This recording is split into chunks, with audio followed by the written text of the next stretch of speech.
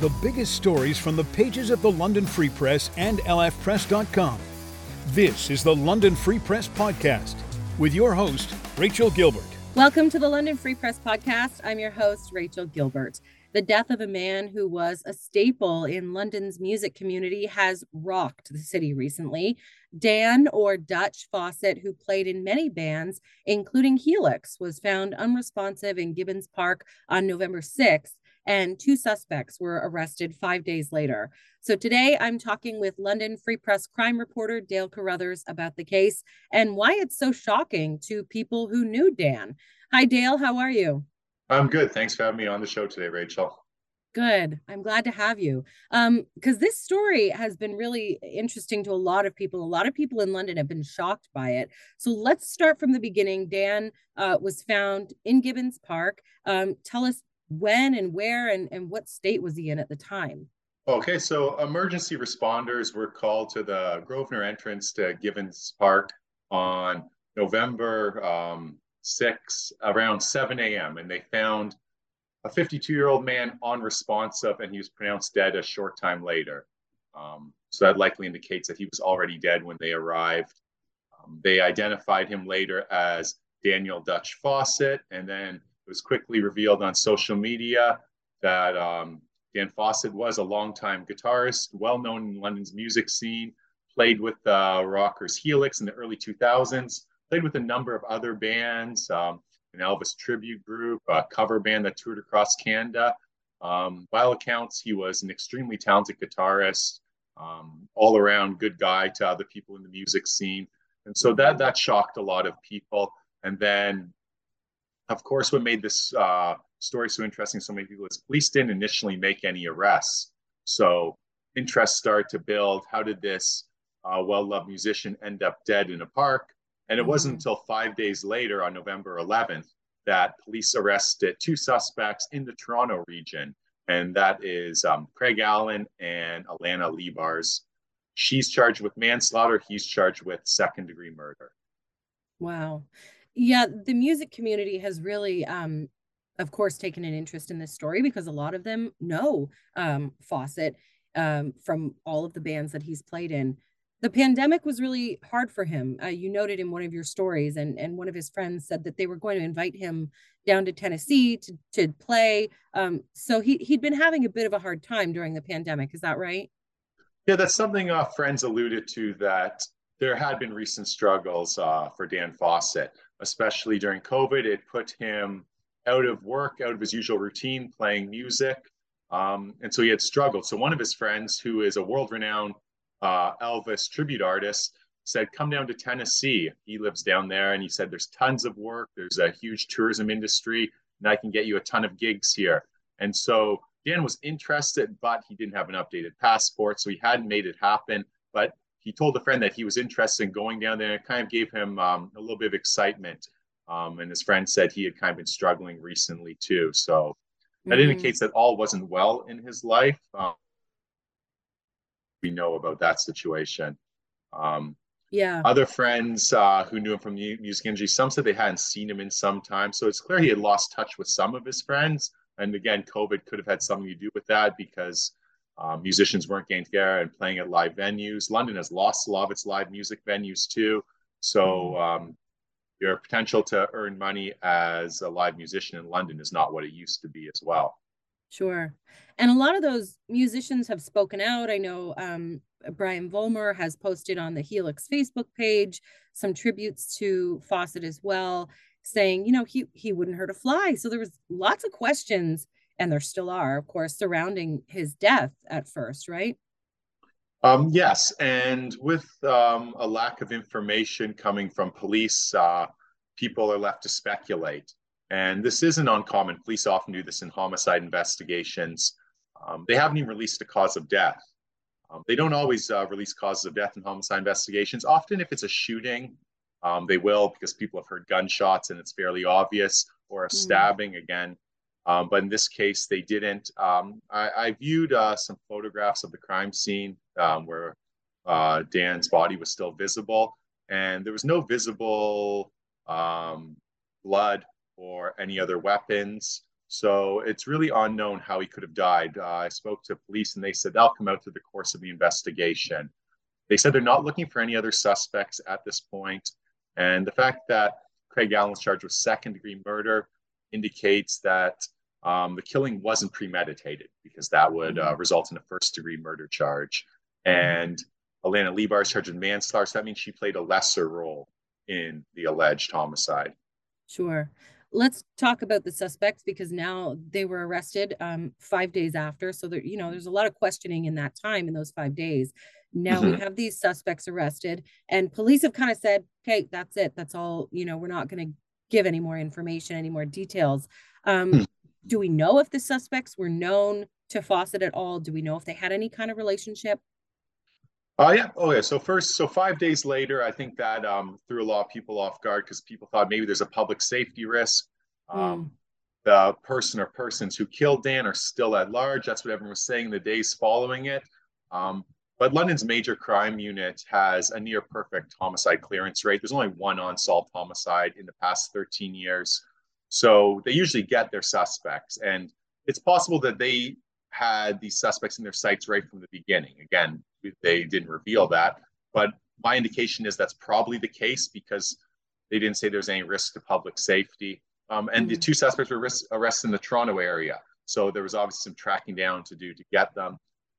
Both suspects are known to police. In October, Windsor police had put out a warning to the public, saying they'd obtained arrest warrants for both Lebars and Allen on theft and fraud-related charges stemming from a series of thefts from locker rooms at gyms in Windsor. So they had previous run-ins with police. They were arrested in the Toronto area, and they were also charged with possession of property obtained by crime, and that's for a vehicle that was in their possession. Not really sure of the details beyond that charge. And so we also spoke with a man who only wanted to be identified as a friend of Alana Lebar's. He had known her for some time. And he said Dan Fawcett knew Alana Lebar's for at least a year. They hung out sometimes. And Dan Fawcett may have had a romantic interest in her, he said. That's not something we were able to confirm. So we know he knew at least one of his alleged killers. We don't know if he knew Craig Allen. That's not something we've been able to determine at this time.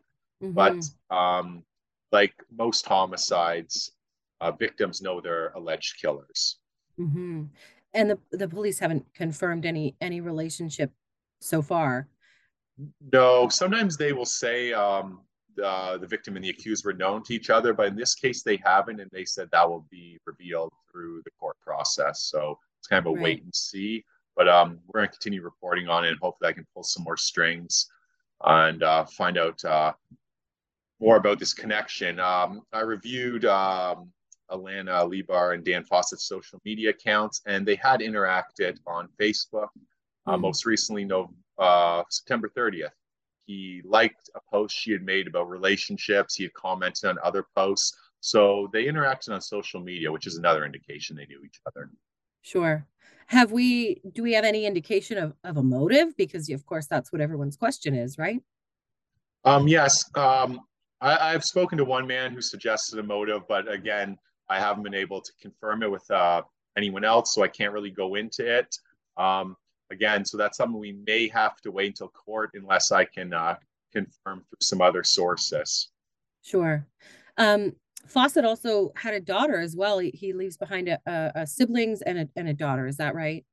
Yes, that is correct. He had several siblings, and he had a daughter. An education fund has been set up for her. It's raised almost $25,000.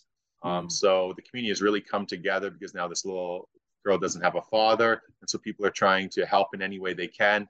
The music community is also organizing a memorial. No date has been set yet, but there's clearly an appetite by his friends in the music community to celebrate his life, to come together and remember Dan Fawcett. So that's something that I'll have more details on shortly.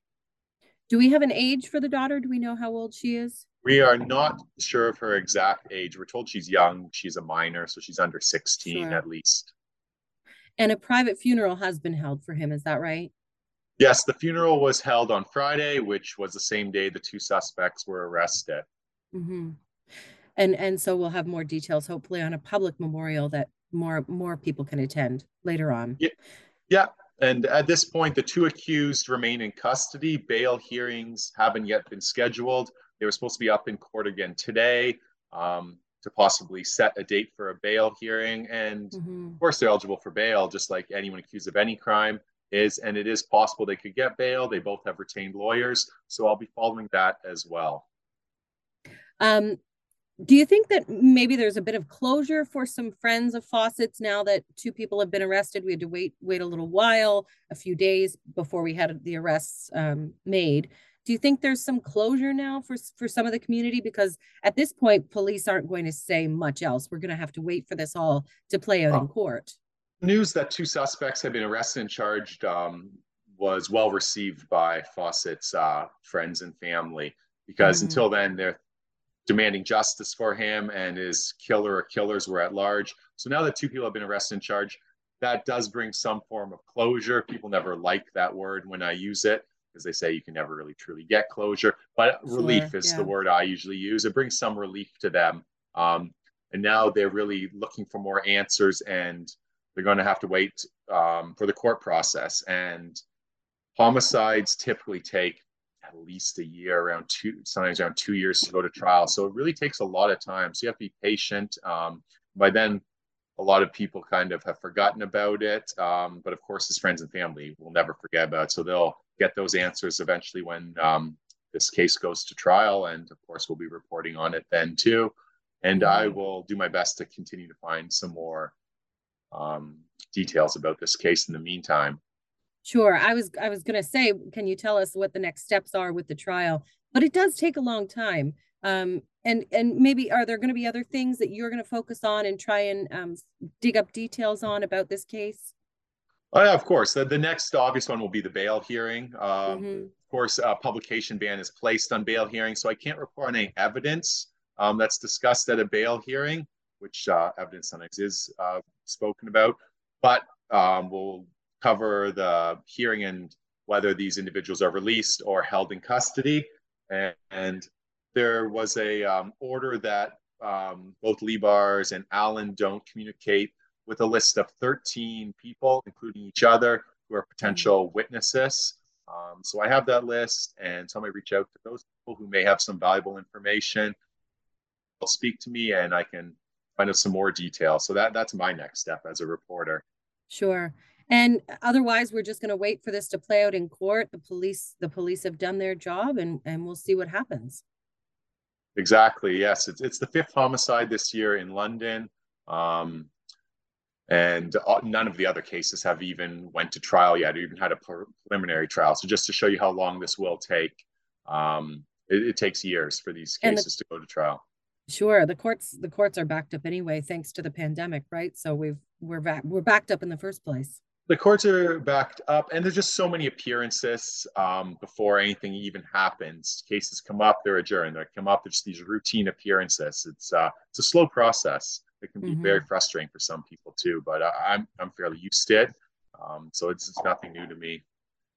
Absolutely. Well, we will definitely watch your reporting on lfpress.com and any updates that you provide us on this case. I know there's a lot of people interested to see what's going to come of it. So thank you very much, Dale, for joining us today.